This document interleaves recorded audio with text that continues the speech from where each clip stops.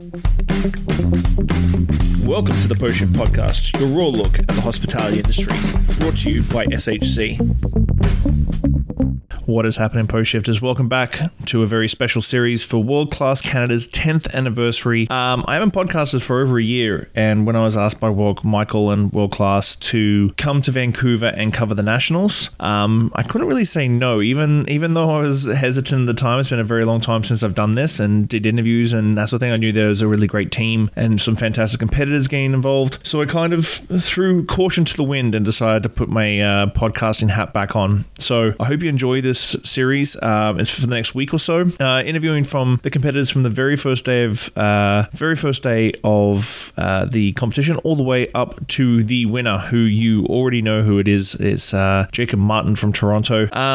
So I hope you enjoy this series, guys. I really appreciate everybody reaching out to me, and I had a lot of people when I was in Vancouver say, man, I really wish your podcast was still going to still listen to episodes. So I hope you enjoy this special series, and if I feel like I'm back in the groove, you may see some more episodes from me in the future. But as always, guys, thanks for the support. Bye.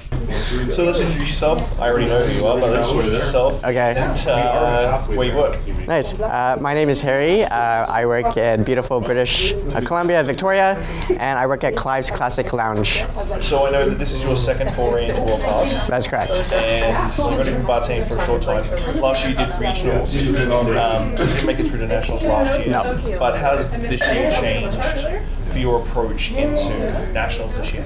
I think last year, where everything is baby steps, so I think last year was a good kind of stepping stone to kind of see what World Class is and what you do. You get to travel, you get to network, but then the challenges really, you really start diving into those challenges. And I think compared to last year and this year you're just more mentally prepared. You have an idea. It's always great because you're working with brands that's always been the same. So every time you do it, you get more comfortable with their portfolio, their whiskeys, and the story behind each craft. So then every time you do it, you slowly get more comfortable and get more knowledgeable of that brand. So I think the second time around, it's been really positive. So with 3 challenges to each day, what's been your favorite challenge so far? So far, it would actually be the Kettle One challenge, the check-in. The black box one? The black box. Yeah, that was your favorite? Yeah. How come? I think just because just the heated moment and the pressure, and as well as having Kettle One to be our a spirit of choice, I really wanted to connect my time and journey through the Netherlands and through Amsterdam.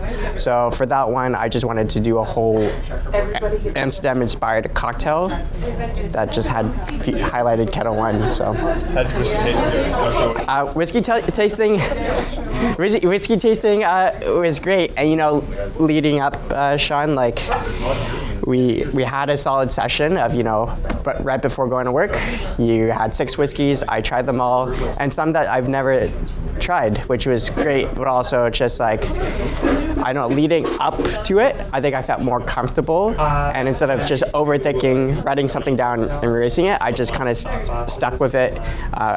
Definitely watching Somm was a big help as well, just to have a different perspective of how things are viewed and tasted and smelt. What challenge are you looking forward to this week? It's actually the Tanqueray challenge. Tonight. I find that just surrounded by people is more of my style of bartending, and being in a more lively room kind of shines not just myself but every other competitor. As much as I enjoyed the Johnny Walker challenge that we just did, it's always the idea of just there's judges, pen and paper, that sort of presentation style, and some people do really well, other people are not used to that environment, and I'm one of them, so more shy, but Tanqueray people is probably. So World Class last year, coming out of this year's competition, what do you see that adding to your career trajectory? So this year, I in terms of career, just networking and getting to meet people, and especially doing an event during a cocktail week of anywhere you go, is big, because you actually get to meet.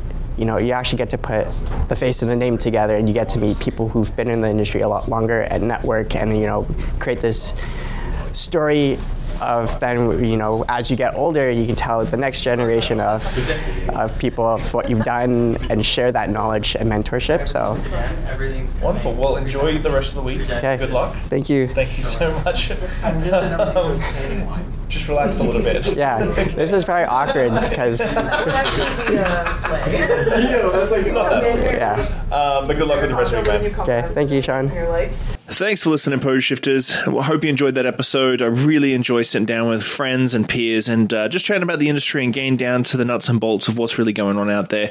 Make sure you like, subscribe, comment, everything on all the platforms. Just hit it up and I'll do my best to answer any queries or questions you have. I'll see you next week, guys. Bye.